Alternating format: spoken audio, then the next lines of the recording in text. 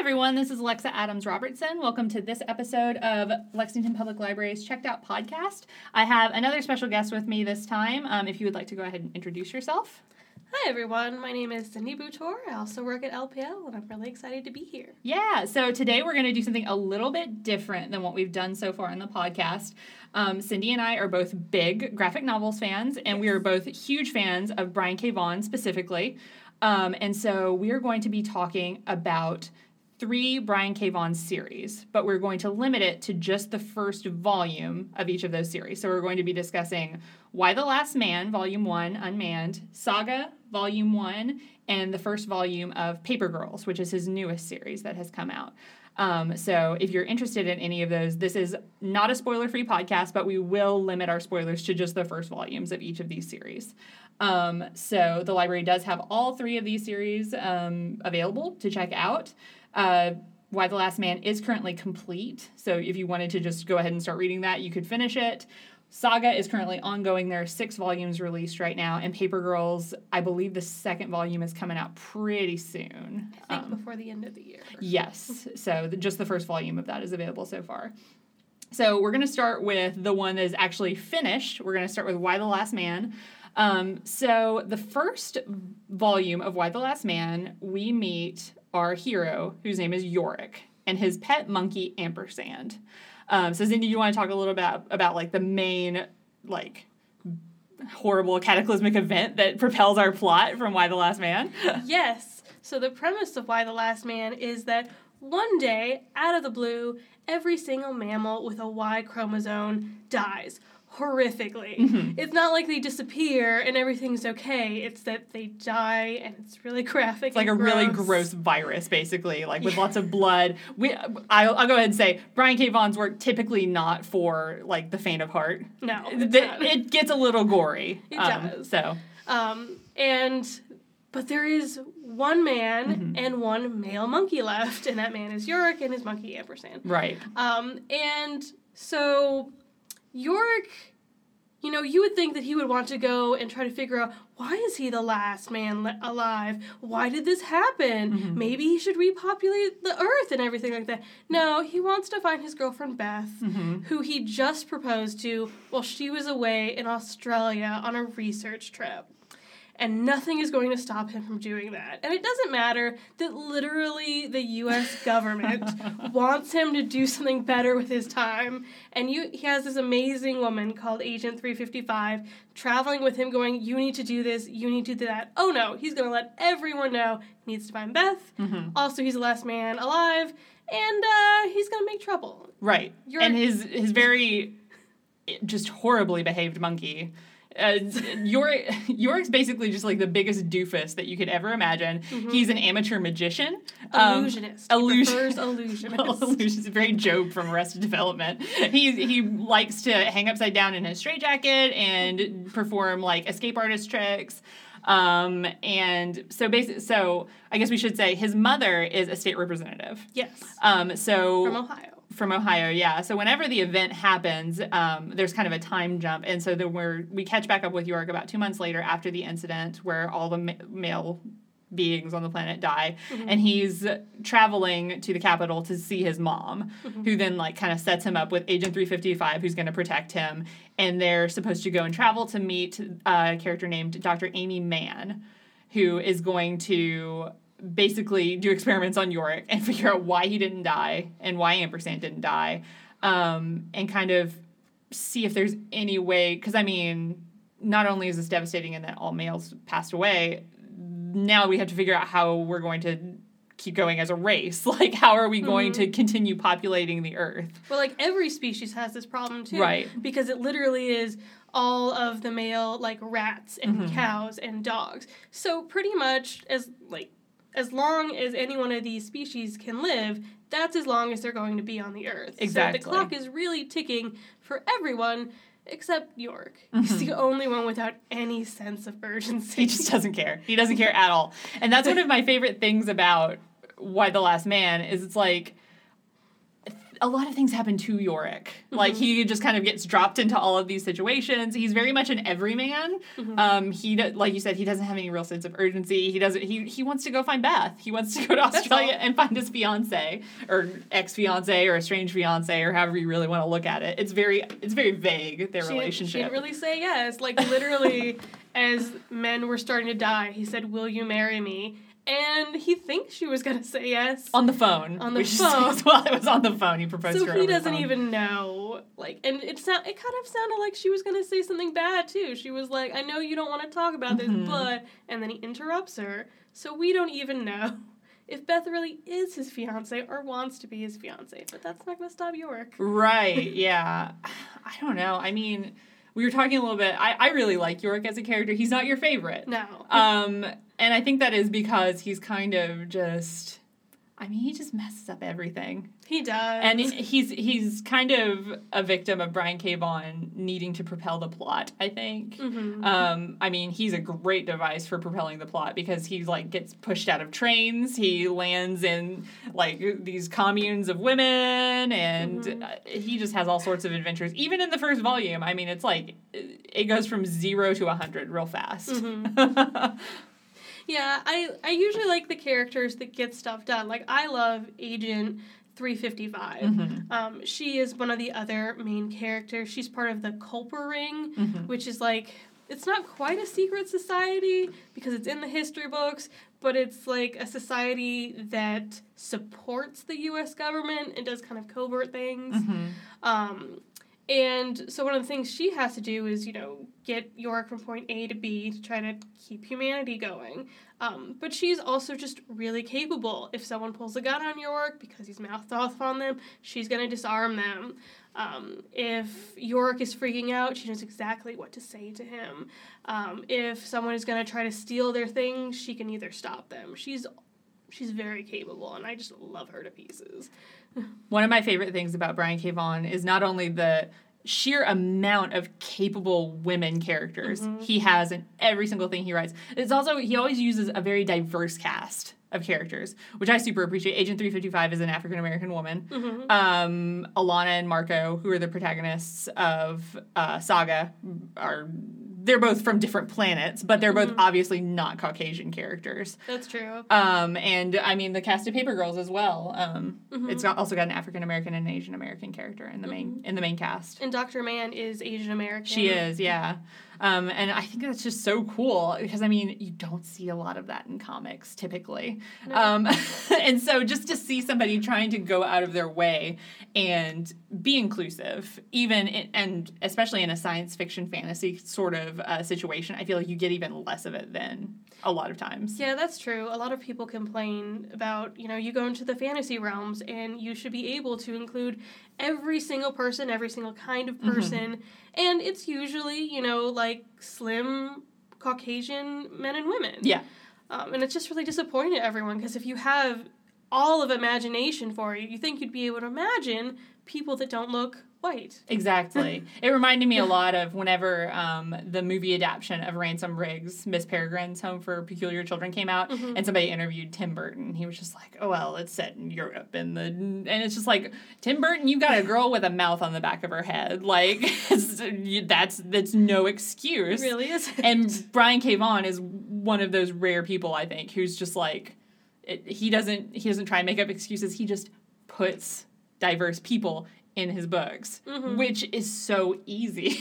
It's so simple to just make Alana and Marco not Caucasian. It's so easy to give Yorick all of these diverse, smart, capable women to oh gosh, Yorick is just such a mess up of a character.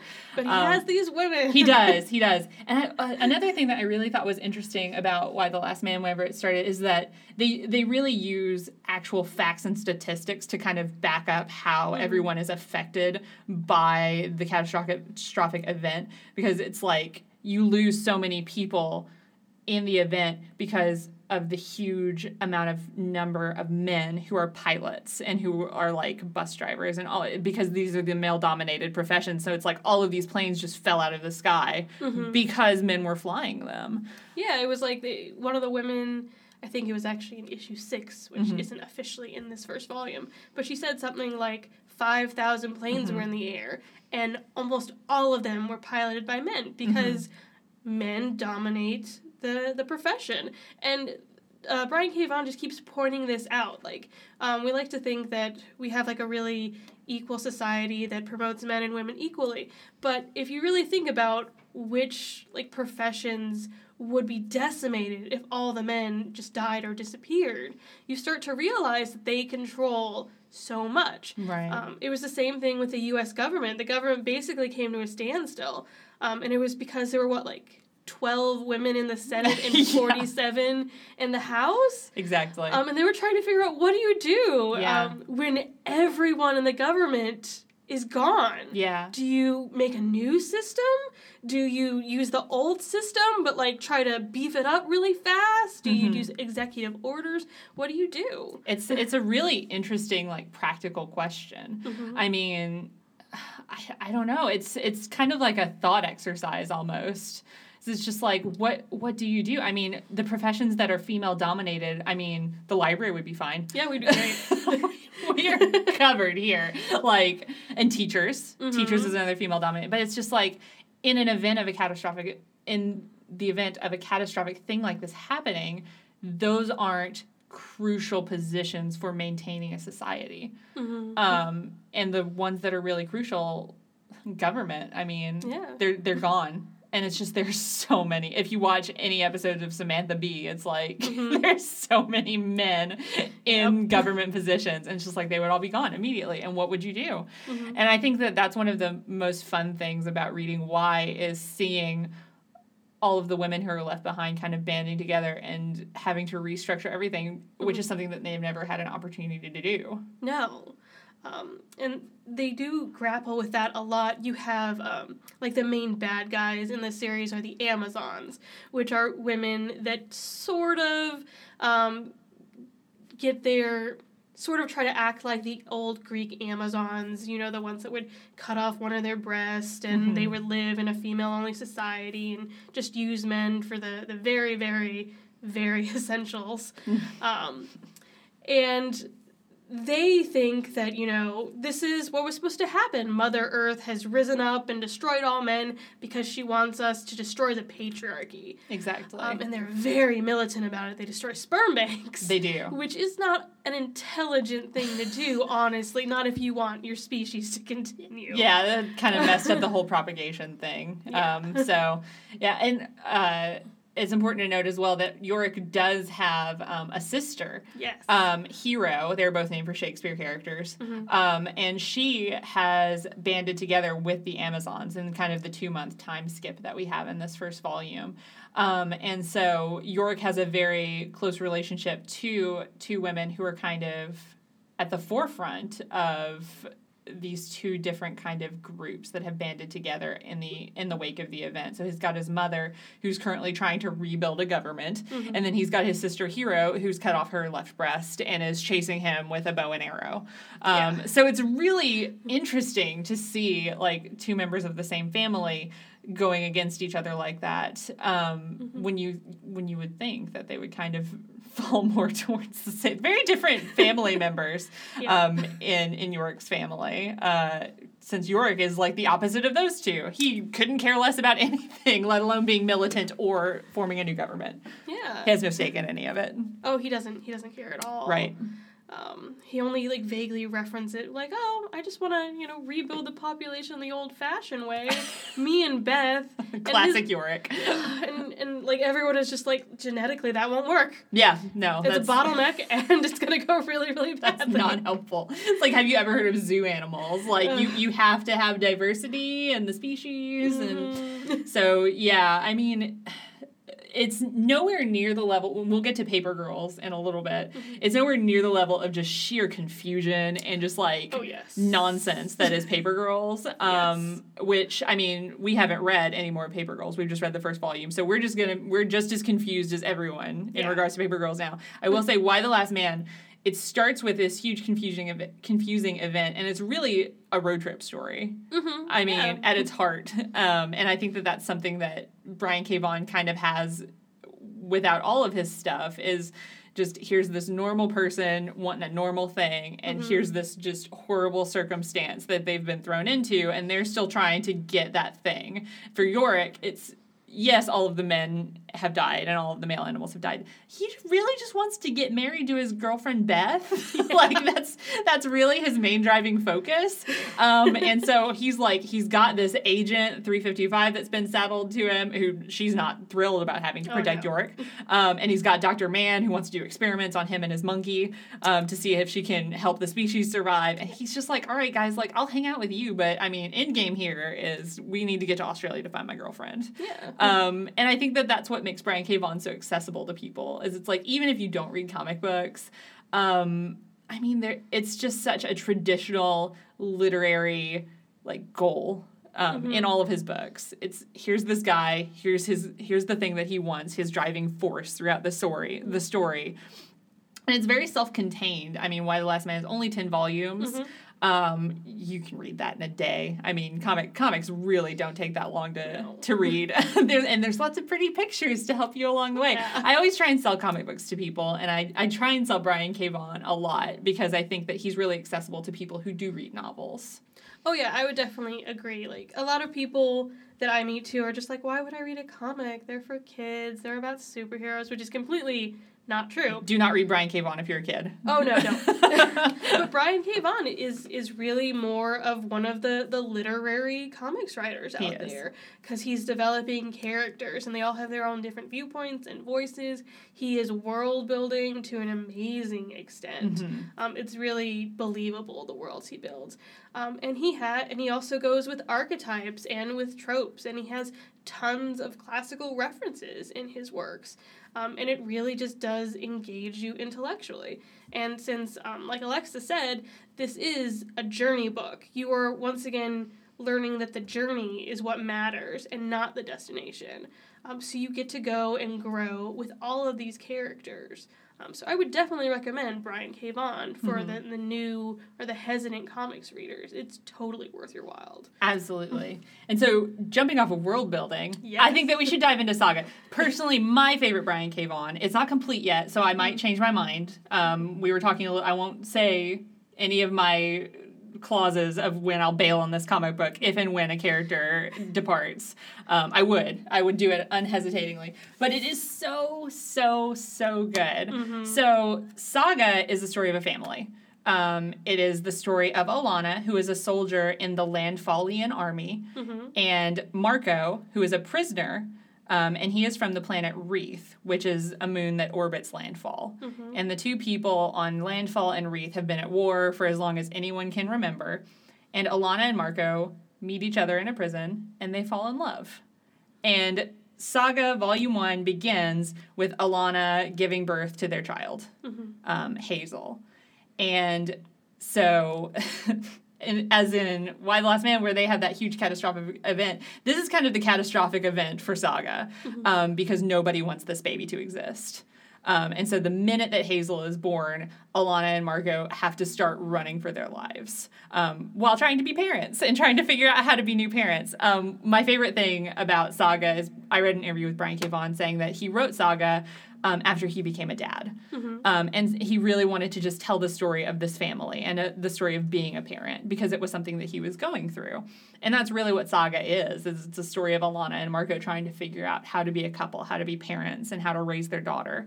And so the main characters really are here are Alana, Marco, and Hazel, their baby.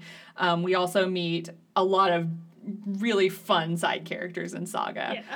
Prince Robot the Fourth, who is a robot. And he has a TV head, and he is a robot. He's such a jerk, but I love him. Oh, he's awful. And the Will, who is a bounty hunter, and he has been commissioned to kill Hazel, the baby. No, he actually needs to kill Alana and Marco. That's right. But he is supposed to, for some secretive reason, take Hazel back to the woman that hires him. And she's supposed to be unharmed, and we don't know why yet. Because Hazel is referred to as an abomination, and she's not supposed to exist. Right. So that's part of one of the many, many little things that you want to figure out as you keep reading Saga. Yeah. And then there are three we follow those three story arcs throughout this first volume. Alana and Marco are on the planet Cleve, which is where they met in the Landfall prison. And they get a babysitter while they're on Cleve. Isabel, who's a great character. She is a ghost of a teenage girl who was killed during the war on Cleve. She is missing her lower half. As we said, you can see the intestines. Brian K. Vaughan's a little gory sometimes. Yeah. I will say, though, Fiona Staples is the illustrator of Saga, and she is a beautiful illustrator. She does an amazing job. And Brian K. Vaughan has said that the story grew because of her ability. He started playing off of the things he knew that she could do because what she was doing was so amazing and so cool. I will say, I was speaking with one of the other librarians at Eastside this morning, and she was asking me, how are you going to do a podcast about comic books? Like, don't people need to see the comics? And I was like, not really, especially not with Brian K. Vaughan. I wish I could show you some of the artwork for Saga. I wish that you could see it while we were talking about it. If you have the book in front of you, you should open it and look at it right now. Because Fiona Staples' artwork is absolutely breathtaking. I mean, she does such beautiful landscapes, and she really... she does a great job of capturing emotion on characters' faces, I think, is one of her strong points. She's also really good at just making people that look different. And I know that sounds like something that should be basic, but it's not. Like, especially in comics, when there's so many people to draw, like, even if you're, like, a really talented illustrator, they just kind of end up looking alike if you do it for so long. But all of her people look so amazingly different. And she's just so talented. She's even drawing the Archie comic now. Oh my god, and it's so good. It's really good. So good. Read Archie if you aren't reading Archie. You should absolutely read the reboot of it. So good. It's very, very good. So, yeah, and I guess I should point out as well that Marco has horns and Alana has wings. That's kind of what their people call each other. They're Moonies and wings. Yeah. So, and Marco does speak a different language than Alana. He actually has rings that are translator rings. So Marco and Alana can understand each other, which is something that kind of comes in handy later on in the series. But I will say, after Alana and Marco meet Isabel, there still hasn't been a payoff to this. But so the way that they get Isabel as a babysitter to Hazel is they allow Isabel to bind herself to their baby. I'm bringing that up with no real point. I thought it was interesting at the time, and we still haven't had anything come from it. So I'm just kind of wondering if it was kind of a red herring at this point. It might be because, like I said, I don't know any more than you know on this. But, I mean, Isabella is also a great character. Oh, yeah. She actually knows how to take care of children, which Alana and Marco desperately need. They have no idea what they're doing. They don't, so thank God for Isabel. And she also does, bring in more directly one of the issues that Brian K. Vaughan is addressing, which is racism and bigotry. Because Isabel... they call her people, when they're dead, the horrors, which, come on, that's not nice, as she points out. Pretty offensive. But they're really just the original indigenous members of the planet that Landfall and Wreath have overtaken in their war. Because that's what Landfall and Wreath do. They don't want to damage their own planets, so they go into other planets, fight there, conscript people, and let them do their dirty work while still being able to be like, I hate those Moonies, I hate those wings. Yeah. And then just kind of spreading the conflict and the hate and the elitism and the bigotry throughout the galaxy. Exactly. I hope that some people, if you're listening and you don't read comic books and you think that it's just all Superman and Batman and all that kind of stuff, I hope that you're listening. Yeah. Because there are some very deep topics that get covered in this book about people from other planets having children. It's a lot deeper than it appears on the surface. I will say, probably one of the most interesting characters in the book, and probably the silliest, is Prince Robot IV. Oh, God. I say that he's silly because he has a TV for a head. I will say, you have to take him seriously. He's kind of a terrifying character. Oh, he is. He is basically, his wife is expecting their first child, and he has basically been banished by his father until he goes out and completes this task. So he's not allowed to come back and see his wife and his newborn child again until he makes his father proud. And it's like... Basically until he kills a newborn child. Yeah. He can only see his child after he's murdered another one. A lot of people really, really, really don't want Alana and Marco and Hazel to have a nice life together. A surprising amount. Yeah, it's a bunch. Mm-hmm. So in this first volume, you see those three stories kind of intertwining. The Will, who is the bounty hunter, kind of... I mean, he's focused a little bit, and then he pretty quickly loses interest. So yeah, the Will meets this little girl on this really horrible planet, and it really kind of sidetracks him pretty quick. He also is kind of running around with his ex-girlfriend, the Stalk. Bounty hunter / freelancer. They call him freelancers. They do call them freelancers. Stalk's pretty cool. She's a giant spider woman. Yeah, she's great. She's a really cool character. Again, though, trying to get Marco and Alana. As is everyone, pretty much, in the series. I don't know. I mean, the whole first volume of this book is just so fast-paced. It kind of reminiscent of Y, honestly, in that it's like, here's this event, go, and everyone all just kind of goes at the same time to accomplish these different goals that they have. A really great character. One of my favorite characters in the series is Lion Cat. Yes, Lion Cat. Lion Cat is really great. She is the Will's sidekick. She is basically a giant cat who can tell when anyone is lying. All she says is lying, and she says it whenever people are lying. She's pretty self-explanatory, but surprisingly a great character. You go into it thinking, whatever, this giant cat. No, she's awesome. She's much-needed comic relief.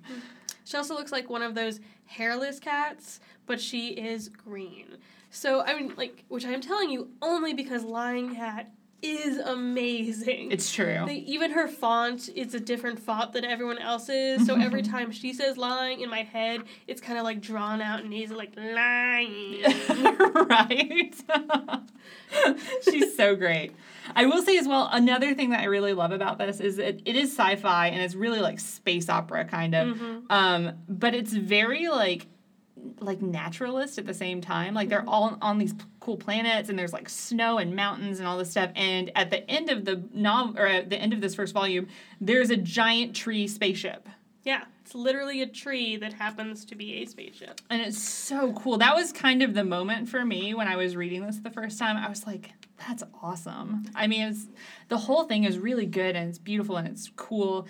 But whenever they climbed into that tree spaceship, and I should say as well, it's the entire series is narrated by Hazel, their infant daughter, and so she narrates the series in this cute little like handwritten font. She kind of pops in every now and then with commentary on things that are going on. So apparently Hazel makes it to some point in her future. I mean, she says that she makes it to old age. Yeah. So, like, I assume, you know, a 20-year-old isn't saying, I made it to old age unless life got really rough. I just don't trust Brian K. Vaughan.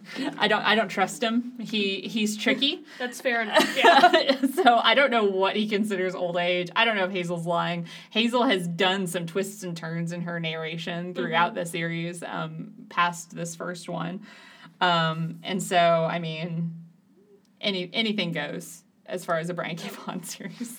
That's true, because another thing that Brian K. Vaughan does is he makes you think certain things are true. Like, he makes you think that the freelancers are going to be awful. Will's going to be awful. He's a bounty hunter. He's going to kill 2 parents with a newborn child and steal that child. But his first story arc is where he goes to the planet Sextillion, which is a sex planet. This series is also very sex-heavy, so if you're not really into that, Yeah, it's true. The other 2 books, I mean, Paper Girl's only 1 volume is out, but Why the Last Man, really not as graphic. This is his most, I think, sex-filled story to date. You're going to see some nudity in this. Yes, you definitely are. But when he's at this planet, obviously going to have sex there, he meets a little girl who is 6 years old, and she has been sold into the sex slave. And instead of doing what so many other clients would do, he kills her handler and tries to rescue her, proving that, even when you're a bad person, when you're a freelancer, a bounty hunter, that you can still have certain things that you think are unacceptable. And you can still have hidden depths to you. And that's what Brian K. Vaughan does to all of his characters. So when you think somebody is good, it turns out that they're not. When you think someone is irredeemable, it turns out they're not. The Stalk is another good example because she is also a bounty hunter, and she does injure Marco pretty grievously. But then she gets killed. And that sets off a whole arc for the Will. And you kind of get to learn what she offered him and the world as a person. And so that's part of why you can't trust Brian K. Vaughan either, because he rips your heart out. He's untrustworthy. Yeah. You can't. You just absolutely cannot take anything at face value that he tells you. One of my favorite moments with this, you only see the Stalk for such a short amount of time, but she made such an impression on me. I mean, she is a giant spider lady. But she was basically telling Alana to hand over Hazel to her, and Alana's like, I'll kill this baby. I will kill my baby before I hand her over to you, because I don't know what you're going to do with her. Yeah. And the Stalk's like, geez, lady. Yeah. It's like, all right. Like, I'm a giant spider bounty hunter, but that's a little much. Like, you're going to tase your baby in the head. It's a really great, and I mean, like you said, that's just what Brian K. Vaughan does. He really gives you these characters, and you automatically assume one thing, and they all are he writes such complex characters. They're just so fully fleshed out and drawn in 3 dimensions. It's absolutely incredible. And that's something you can look forward to in the other volumes. Not going to go into details, but like all the characters change. You learn things about all the characters. They really start sticking with you, and you get really emotionally invested in them, even ones that are there for maybe 2 pages. Yeah. But it's just the way they're written, and it's also part of the way that Fiona Staples draws. They really get to you. I will say, this is going to be a slight spoiler alert for future volumes. There's a tiny harp seal man, and his name is Goose. He wears overalls, and he has a giant walrus horse. So if that doesn't sell you on Saga, I don't really know what will. Because Goose is the absolute best character I've ever seen. He's so good. He's not in this, and I'm very sorry for bringing that up. It's not in the first volume. It's but volume 2. It's really, Goose is really important. He's a great character. Everyone should read it. Fiona Staples, the way that she draws that little harp seal is just, I can barely look at him. He's so cute. Yeah. He's the best. I will say as well, another cool thing about Saga, Fiona Staples' cover art is so good. And I know there was a big to-do whenever this first volume came out, because the cover, it's Alana, Marco, and Hazel, and Alana's breastfeeding. And everyone's all up in arms because they're showing breastfeeding on the cover of a comic book. And one of my favorite things is when they released the deluxe first edition of the comic. It's literally just a close-up of it. Which is the best. Is the absolute best. If that doesn't make you love Brian K. Vaughan and Fiona Staples, then I don't know what will, because that's hilarious. Just you don't like this breastfeeding? Take that. It's mega breastfeeding. It's so good. He does that. He's going to do that with everything that people get up in arms with. Yeah. In every volume. Especially if it's something that is as innocuous as feeding your baby. I mean, come on. Yeah. Come on, comic book guys. The first volume of Saga is a ride. It really is. And I love Marco and Alana so much. They're such wonderful characters.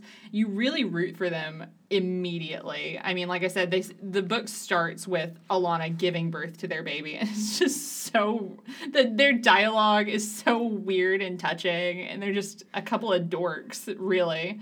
And their tiny little baby with her little horns and tiny wings. It's so good. It's really just a story of a family in space. It happens to be in space. Yeah. A bunch of different families, really, because, Prince Robot has his wife and his unborn child.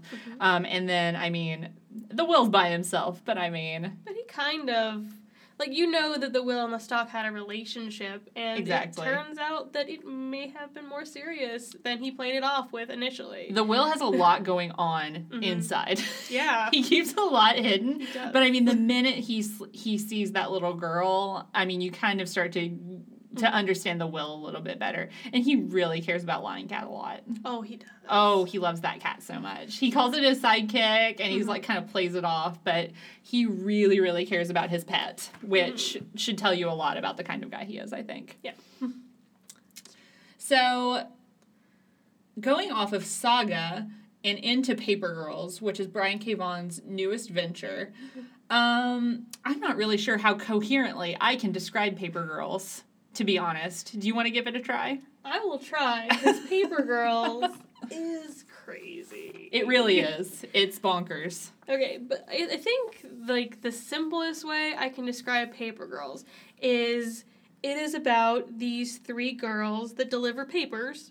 They're Paper Girls, which I did not immediately flash to when I heard the title. I don't know why, but they're about 4 girls who deliver papers. It is the 80s. I think it's like 1988 or something like that. Somewhere around there. 1988, November 1st, the day after Halloween. And these 4 girls are going out to deliver papers. They decide to band together because there's teenagers out there who are going to give them crap because they're girls. And then along the way, they happen to meet aliens, and a different alien group decides to, like, basically capture their town and ride in on giant dinosaurs. Turns out that these 2 aliens are actually time travelers who may not be aliens, but may instead be, like, either humans way in the future or mutated humans. Some of them are teenagers, some of them are old people, and they're having a generational war, and the Paper Girls are just caught up in the middle of it. I'm a little in the weeds with Paper Girls, I have to be honest. It's all, I loved it, don't get me wrong. I mean, this first volume is spectacular to look at. It's beautifully illustrated. And I love the characters immediately. But I have no clue what's going on. It's a good spooky Halloween read if you're looking for a Halloween book. This is really good. And I also have been recommending this to people who liked Stranger Things. It's got a very Stranger Things vibe, like E.T. sort of 80s kid adventure with no parents sort of thing. That's really what it reminds me of. You're following Erin, who is the protagonist, and it starts with her having a really weird nightmare about her little sister being dead. And she's in school, and, like, there's a demon, and she's talking to an astronaut at the beginning. Christina McAuliffe. Right. Who... I hope that that's significant later. I can't imagine that it wouldn't be, since it's Brian K. Vaughan. Well, like, the dream might be significant later, but... Remind me her name again, Krista? No, it's not Krista. Erin is the protagonist, yeah. So Erin actually likes to do references, because Christina McCullough is one of the people that died in the Challenger explosion. And then she gets very badly injured because the kids play with a gun because they think it will save them from these strangers that have attacked them. Right. And the gun ends up going off, and Erin gets shot, and she almost dies. And when she's, almost dying, she dreams about ice skating with Ronald Reagan while the U.S. and the Soviet Union's bombs explode overhead. The 80s were fraught. Yeah. A lot of stuff going on for teenagers to be upset about. I think that's kind of what he's doing here, where he's he wants to point out, because, like, when we look in the past, we like to look at it with rose-tinted glasses. The 80s weren't my past, but they were other people's, and people do say, oh, things were better then, we had this and that. But, like, there was this undercurrent of anxiety and danger, and that's what Erin is living with. Yeah, that's a really good point. I mean, it's like you said, it's not my past either. I was born at the tail end of the 80s, so it's just kind of like, sure, Ronald Reagan, and I know who that is. Exactly. I mean, but I mean, you hear people talk about the Cold War and, like, the anxiety that was kind of pervasive in that time, and I feel like that's a lot of kind of what Brian K. Vaughan is playing off of. Maybe that's what the alien time traveling humans are doing. Because I didn't explain these time traveling alien humans very well because it's hard to. It's really hard to explain. But there's one group, and this is the group that they meet initially, and they're supposed to be teenagers, but they've been like deformed, like they got big old bumps on their skin. And weird eyes. And they're all dressed in, like, bandages and stuff, but they're teenagers from the future, and they're kind of rebelling against this older generation, which, like, the face of it is this really old guy with a beard and a Public Enemy t-shirt on. And so maybe that's kind of what he's playing off with the Cold War between teenagers and adults. They're at a literal standoff because teenagers will eventually become adults, and adults will have to depend on teenagers when they become very elderly and infirm. So maybe that's a really good thought. Maybe that's what it is. Maybe that's what this book is. That's a good thought. I mean, we have no clue. We don't know. It's like we said, it's crazy. It's a really interesting first volume. I like all the Apple symbolism in it. The old guy is wearing an Apple Records shirt. One of the teen girls from the 80s at one point picks up something with a Mac, an Apple computer symbol on it. She's like, it's an apple. And of course she has no idea what it is. It's fascinating. I don't have any, and I will say at the very end, Brian K. Vaughan is really good at cliffhangers. And so the ending of this volume is, here's Erin and Tiffany and Mac, 3 of the 4 paper girls. KJ is missing. There's a 4th one gone. And then an older person, like, I would say she's probably in her 20s or so, is what it looks like to me, who has an iPhone in her pocket visibly, comes up to them and says that her name is Erin Tiang, which is the name of the protagonist. And so that, I think that gives a little bit of credence to your Cold War between ages. So I'm wondering if maybe Erin from the future, who's going to come back and now be interacting with the 3 that who knows where KJ ended up. There's a lot of time travel that goes on in this first volume. So I'm wondering if maybe future Erin and past Erin are going to be kind of emblematic of the whole interactions between ages, that whole Cold War between ages that we were talking about. It's going to be really fascinating to see where this goes. Yeah, she's even going to be, like, she's going to be a millennial. So this could be a whole thing about battle between generations. It's true. Because what the book explicitly says when they fall through into the future is it flashes 1999. So if it started in 1988 and flashes to 1999, they were 11 years older. They started out at 12, I think. So she's 23. She's a 20-something. But I think that's really interesting because she does have an iPod prominently in her pocket. And I don't remember in 1999 iPods being that prominent. No, I don't think that they were. No. I don't think I had an iPod until, gosh, I mean, it was probably like late high school, like 2007, 2008, somewhere around there.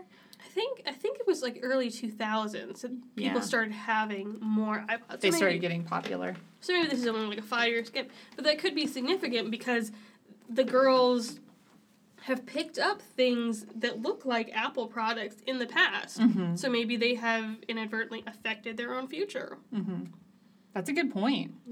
It's a really, I don't know why there's so much Apple symbolism in this. It's really interesting to me. Why not? Sure, why not? Yeah, it's going to be really interesting. This is a really good one if you're interested in getting started on comic books. I mean, this volume's out now, and the second one's coming out, so you can kind of get on it before there are spoilers everywhere. It'd probably be real easy to spoil Saga or Y the Last Man for yourself if you weren't careful.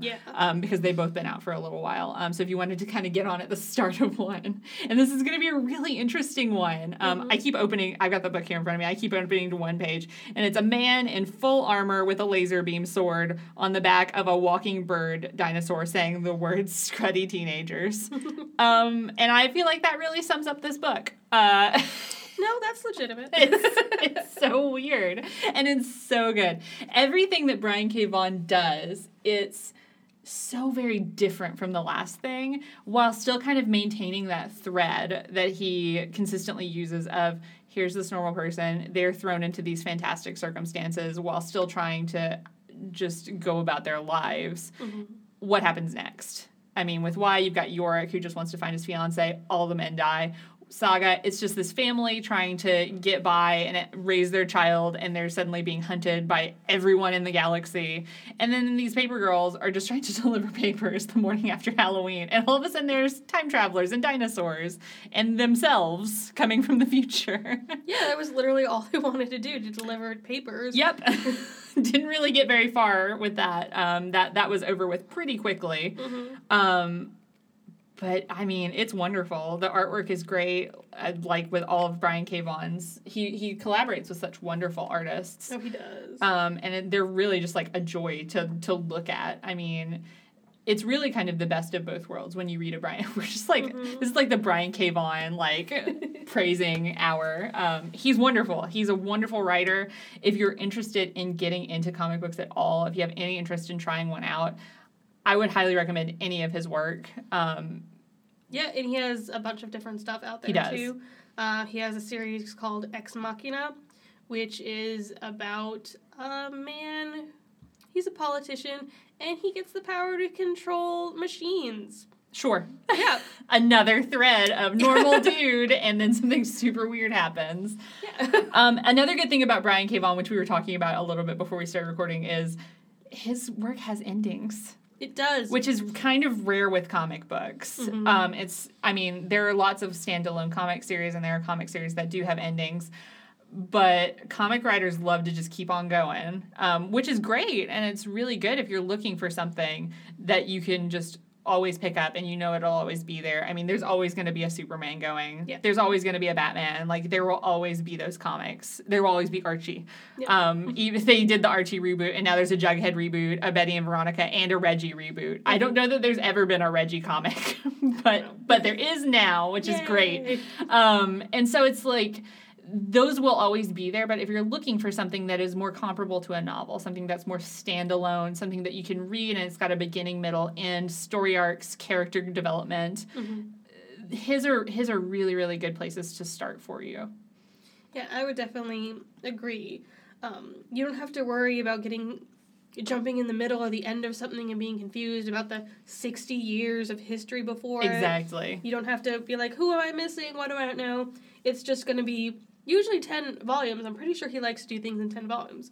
So 10 volumes for Y the Last Man, 10 volumes for Saga, probably 10 volumes for Paper Girls, and then you're kind of done. Mm-hmm. So you don't have to worry about, like, making this a part of your life. Exactly. You can make Brian K. Vaughan a part of your life, which is a great idea. You should. Yes.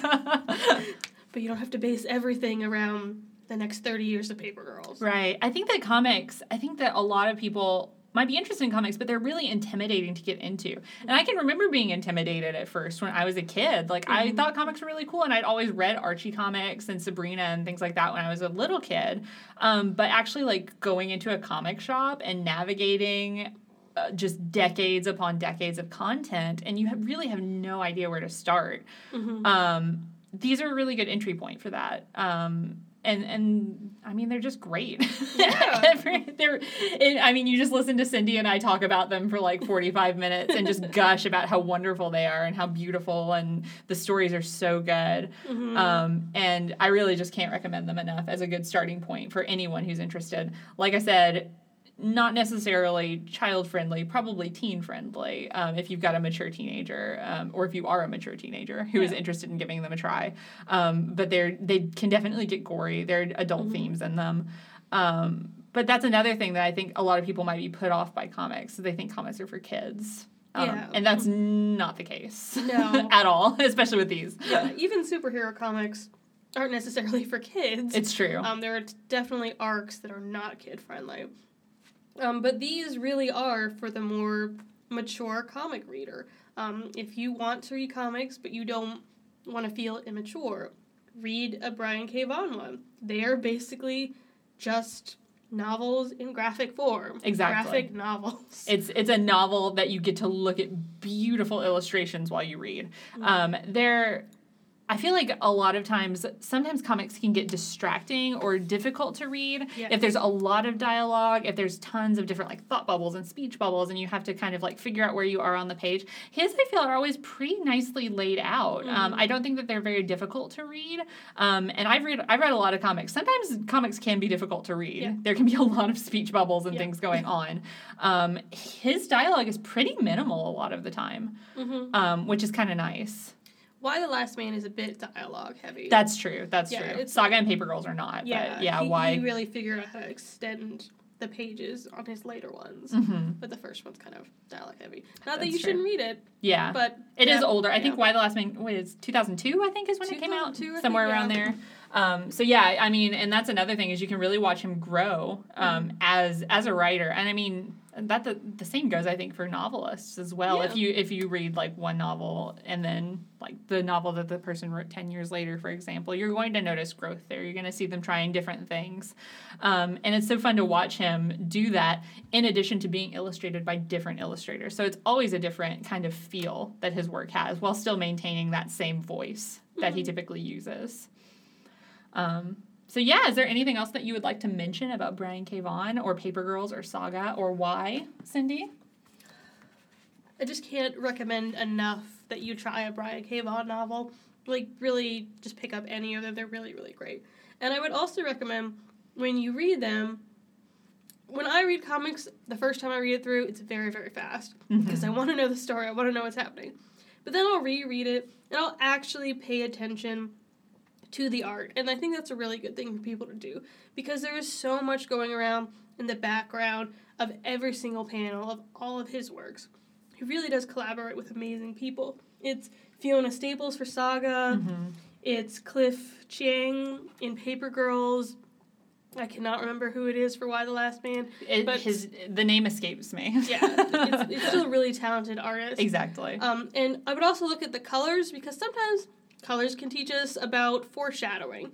The great part about comics is that you can use the pictures as literary devices. They are the foreshadowing. They do tell you who is part of an archetype. They do tell you who's the good person, who's the bad person. So the pictures aren't just like cool things that, kids watch. They're part of the literary tradition. And if you're just going to read a comic for the dialogue, you're going to miss a lot. So I would definitely recommend read it as a full experience and be prepared to either slow down or read it a couple times to really experience it. That's such good advice. The pictures really do a lot of heavy lifting. I mean, it's an experience reading a graphic novel, and especially reading one of his, I think.